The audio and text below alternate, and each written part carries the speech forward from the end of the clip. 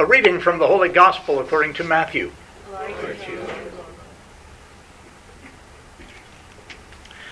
When the Pharisees learned that Jesus had left the Sadducees speechless, they gathered together, and one of them, a lawyer, attempted to trip Jesus up with this question. Teacher, which commandment of the law is the greatest? Jesus answered, You will love the Most High God with all your heart, with all your soul, and with all your mind. That is the greatest and first commandment. The second is like it.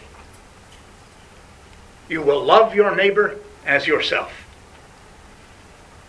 On these two commandments, the whole law is based. And the prophet says well. The good news of salvation. Praise to you, Lord Jesus Christ.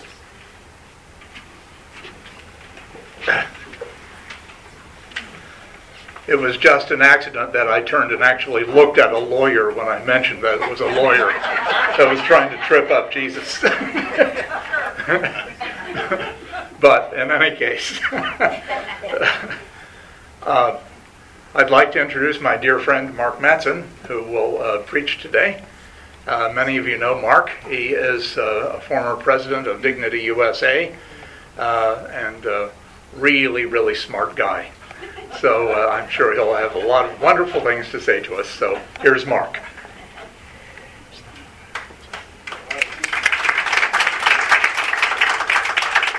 Did you have to say I was a really smart guy? First of all, it's my pleasure and privilege to be here with you today. I wish I could come every Sunday and be a part of this wonderful community.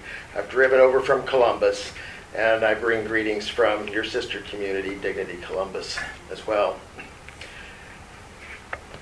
I've had this fantasy many, many times of Jesus coming back for the second time and saying something like, no, no, no, no, no.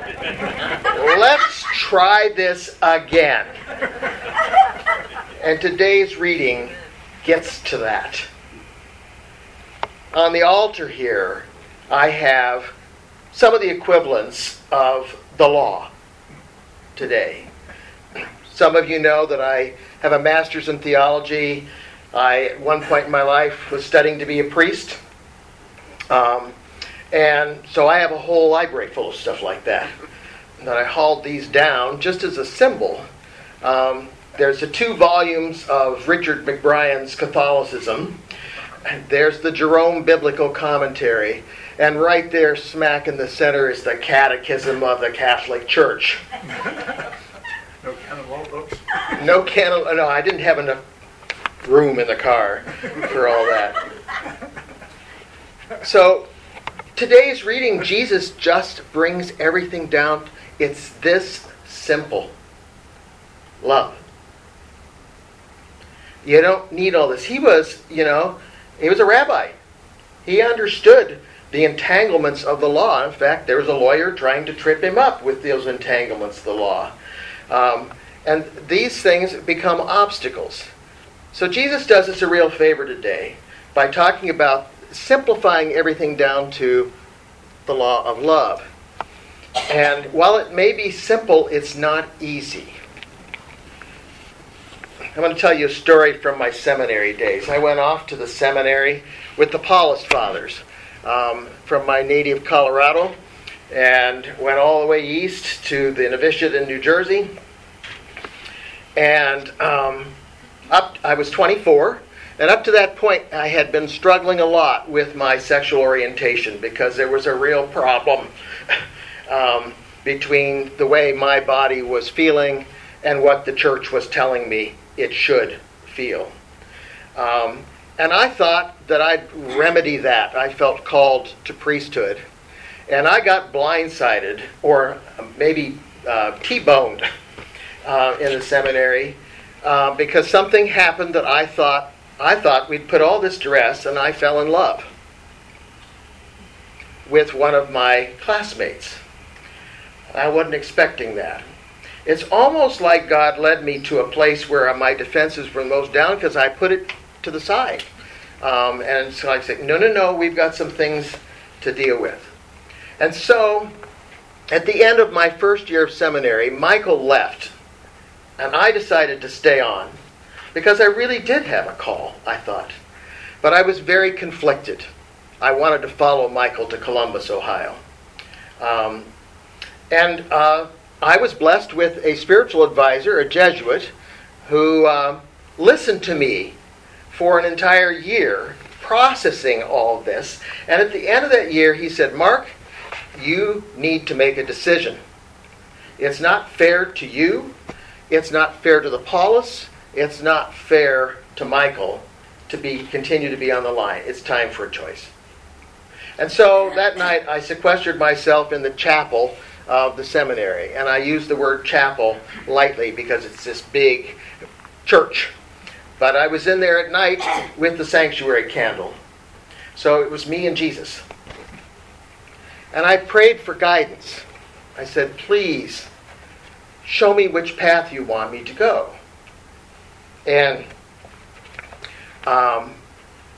this is what came to me. It's one of the only times in my life I felt that I had a direct conversation with the divine. And it was, Mark, I don't care what you do. I don't care if you're a priest, a plumber, a policeman, a politician. They're all P's. I didn't know God was into alliteration. All I care about is how well you love whatever you're doing and wherever you're doing it. Now I knew that wasn't from me. That was from above. Because it didn't solve my problem. I could go either path and love. But I decided that I really needed and wanted to learn how to love in the context of a committed relationship. And so I said goodbye to the Paulist, and I ventured to a place I'd never really been before, which was Columbus. That's the power of love. And as I reflected on this reading, I thought, well, I'll just organize this into three nice categories. We've got love of God, love of self, and love of neighbor. But I've been reflecting about this over the last several months, and I thought, it's just not that simple. It's really a trinity. Jesus knew what he was talking about with these three calls to love because they're interdependent with one another. You can't do one without the other. You cannot really love God without loving your neighbor. You can't experience the love of another without experiencing God's love for you, etc. I would like to share with you some vignettes from recent life to help break open this wonderful topic of love, which we could talk about we could have volumes on, and there are volumes on love. First is a story of a friend of mine that I met, somebody I dated about 10 years ago, as my relationship with Michael did not last. We were both employees of the church, and I don't need to say anything more. That became too stressful for us to sustain the relationship. But Joey is somebody I dated about 10 years ago, and I recently reconnected with him over lunch. And since I last saw him, he had met somebody named Tony and married. They had married each other, and so we were kind of talking about this. And he said something I want to share with you. I said, so how did you meet? He said, well, it started with my own reflection. He said, I realized in a reflection, I say no a lot. And I made a pledge to myself, I would say yes more often, because my no is often coming out of fear. And shortly after that, he met Tony. And it turns out that they had a lot in common. They were really connecting with one another. And then he finds out that Tony has been married and has 3 adult children. And immediately it was, oh no, I'm not bargaining for this. That was the no. And he remembered what he said to himself. And he said, I'm going to say yes to this. And the rest is history. They got married, and they've been together 10 years now. And Joey's been learning a heck of a lot about love, with Tony and his kids. Joey he's a self-proclaimed nerd, and when he proposed, he thought of computer programming, which has a binary code of 1 and 2, or 0 and 1. 0 was no in his mind, and 1 was yes. And so they got married in a bakery, a favorite bakery, but they asked their friends to bring pennies, because the penny came to symbolize that 1 in the binary code, meaning yes. And so their friends brought all these pennies, and he said, and they glued them together, and they created a wall of copper. I don't know if you can do that with the mint or whatever, but they glued them together and created a wall of copper. And to this day, the penny represents yes, every time they celebrate their anniversary. Love often means saying yes, when the safer thing is to say no. But it's not binary, because there are times when saying yes is contrary to the command of loving yourself. Sometimes we have to say no. I switched to another subject, which is about a conversation I had with my brother's wife. I have 2 older brothers.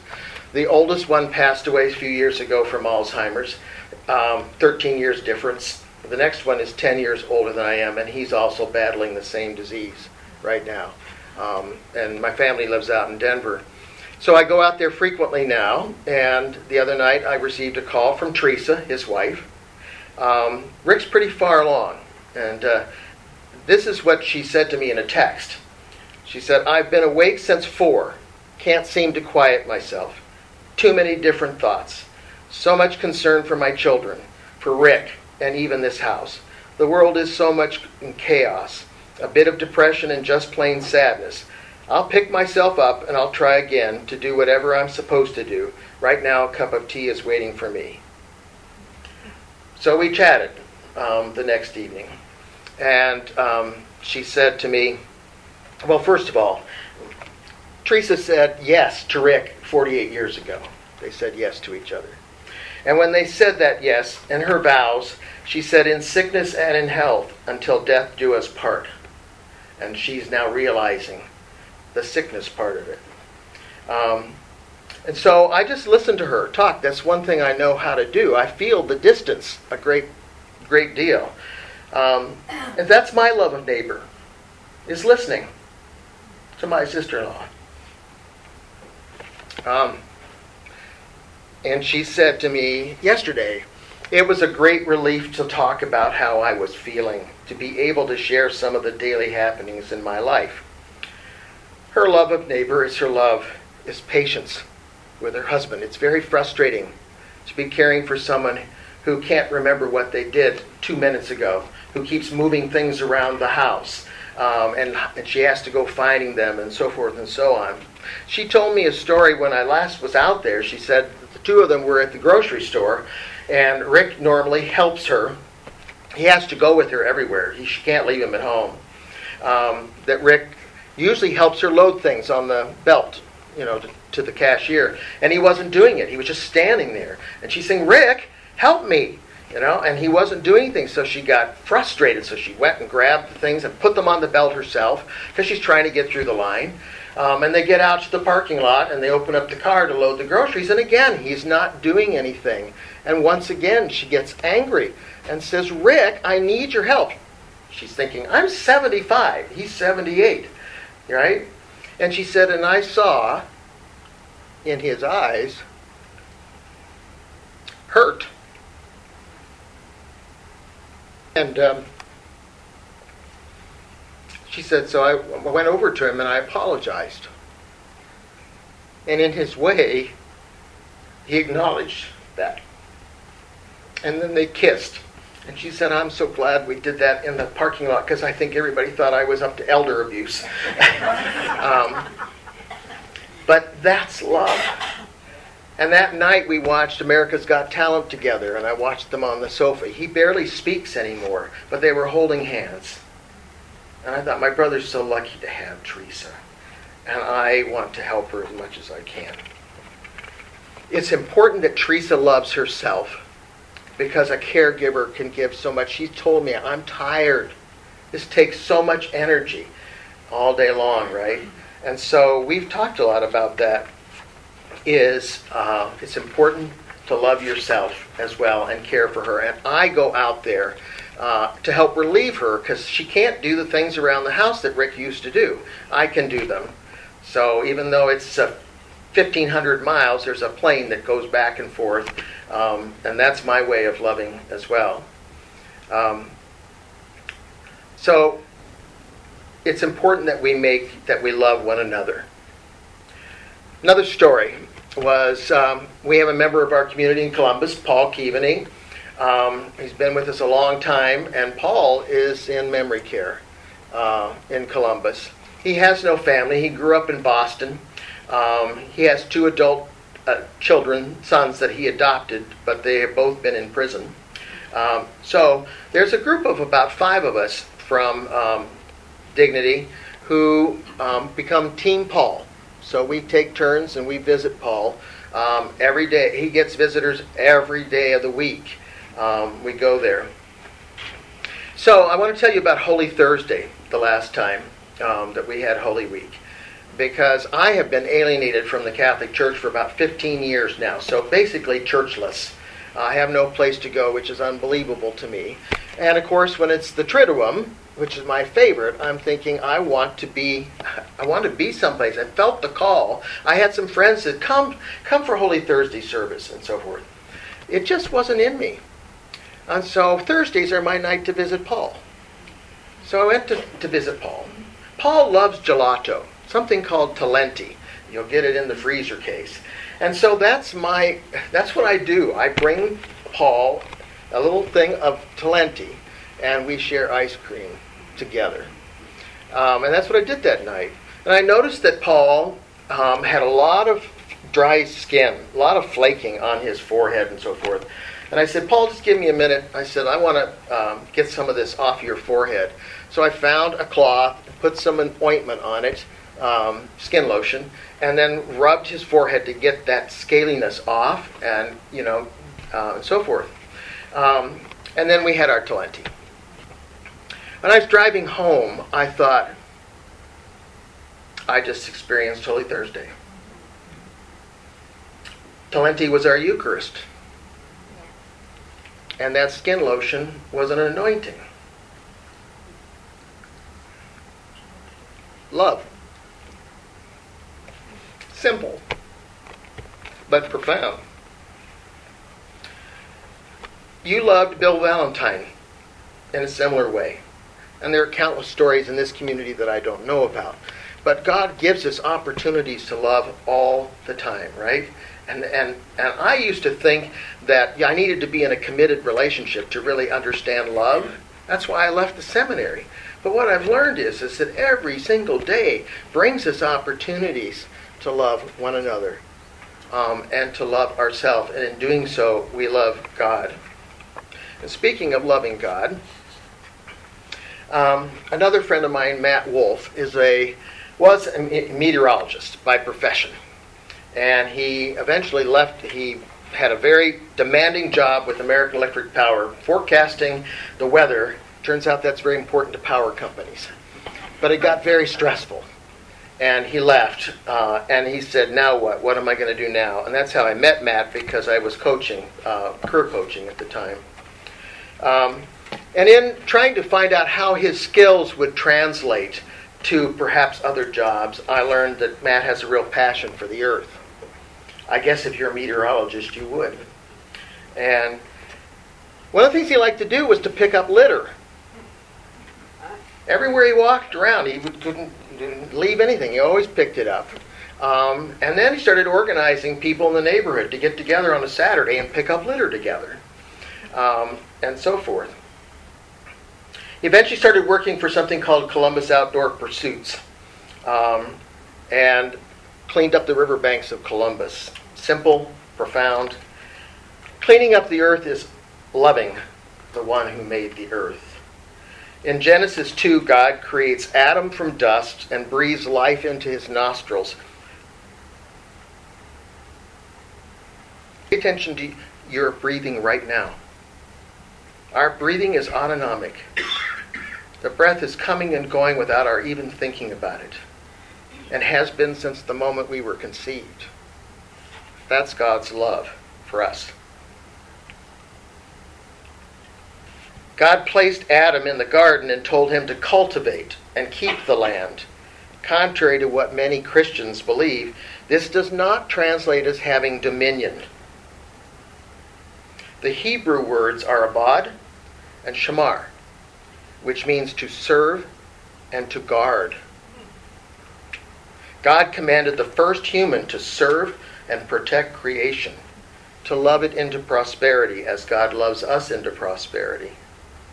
Pope Francis said in Laudato Si', which is his encyclical on climate change, the entire material universe speaks of God's love, his boundless affection for us. Soil, water, honey, corn, cherries, everything is, as it were, a caress of God. St. Francis of Assisi personified this when he prayed, "Brother sun, sister moon." Creation is our relative. Love of neighbor is also love of creation. Neighbors are not just humans. I have a cat named Gracie. She was snuggling next to my head this morning in bed. That's a habit she has. Sometimes it irritates me because she wants to groom me with her tongue, which is like, have you ever had a cat tongue, right? But it's sweet. And I thought, I never thought that maybe my partner in bed, my lover in bed, would be a cat. But at times, Gracie and I adopted her because of eye contact. She was in this shelter, and her eyes like this, right? And many times, I look into her eyes, and she looks in mine, and I think, creature to creature. God's love is in that cat, and I care for her. So, there's abundant opportunities to love. At the very beginning, I said, loving has been and will continue to be the greatest challenge of my life. Trying to figure out when God said to me, I don't care what you do. I don't care where you go. All I care about is how well you love. Like I said, I thought that was romantic love, and I was eager to experience it at the time. Now I know that love is mostly mundane, every day. So some of my lessons is say yes more than no. That God is made flesh in each and every one of us in this room. Our breath should remind us how we are loved by God. Loving can be profound, but it's mostly ordinary. Give to others every day, but first put your oxygen mask on. The airlines taught us that lesson. The church didn't. Forgive. I've learned the importance of forgiving. I love myself when I forgive because I let go. I'm the one, if I hold on to a grievance, it hurts me more than anyone, so forgiving is an act of self-love. Don't compare myself to others. I do that a lot because I think, it just did. It's the way I was raised, because you're always getting better, get better, get better. And the relentless pursuit of perfection is a problem. I have a little thought for the day, and I wrote it down here. It says, no mistake is as big as the constant fear of making one. We don't earn love, it's a gift. And finally, loving God can be done by loving the universe He and she lovingly created to be our home. God doesn't care what we do. She cares about how well we love. And as Jesus said, all the laws can be summed up in this one. Love. Thank you.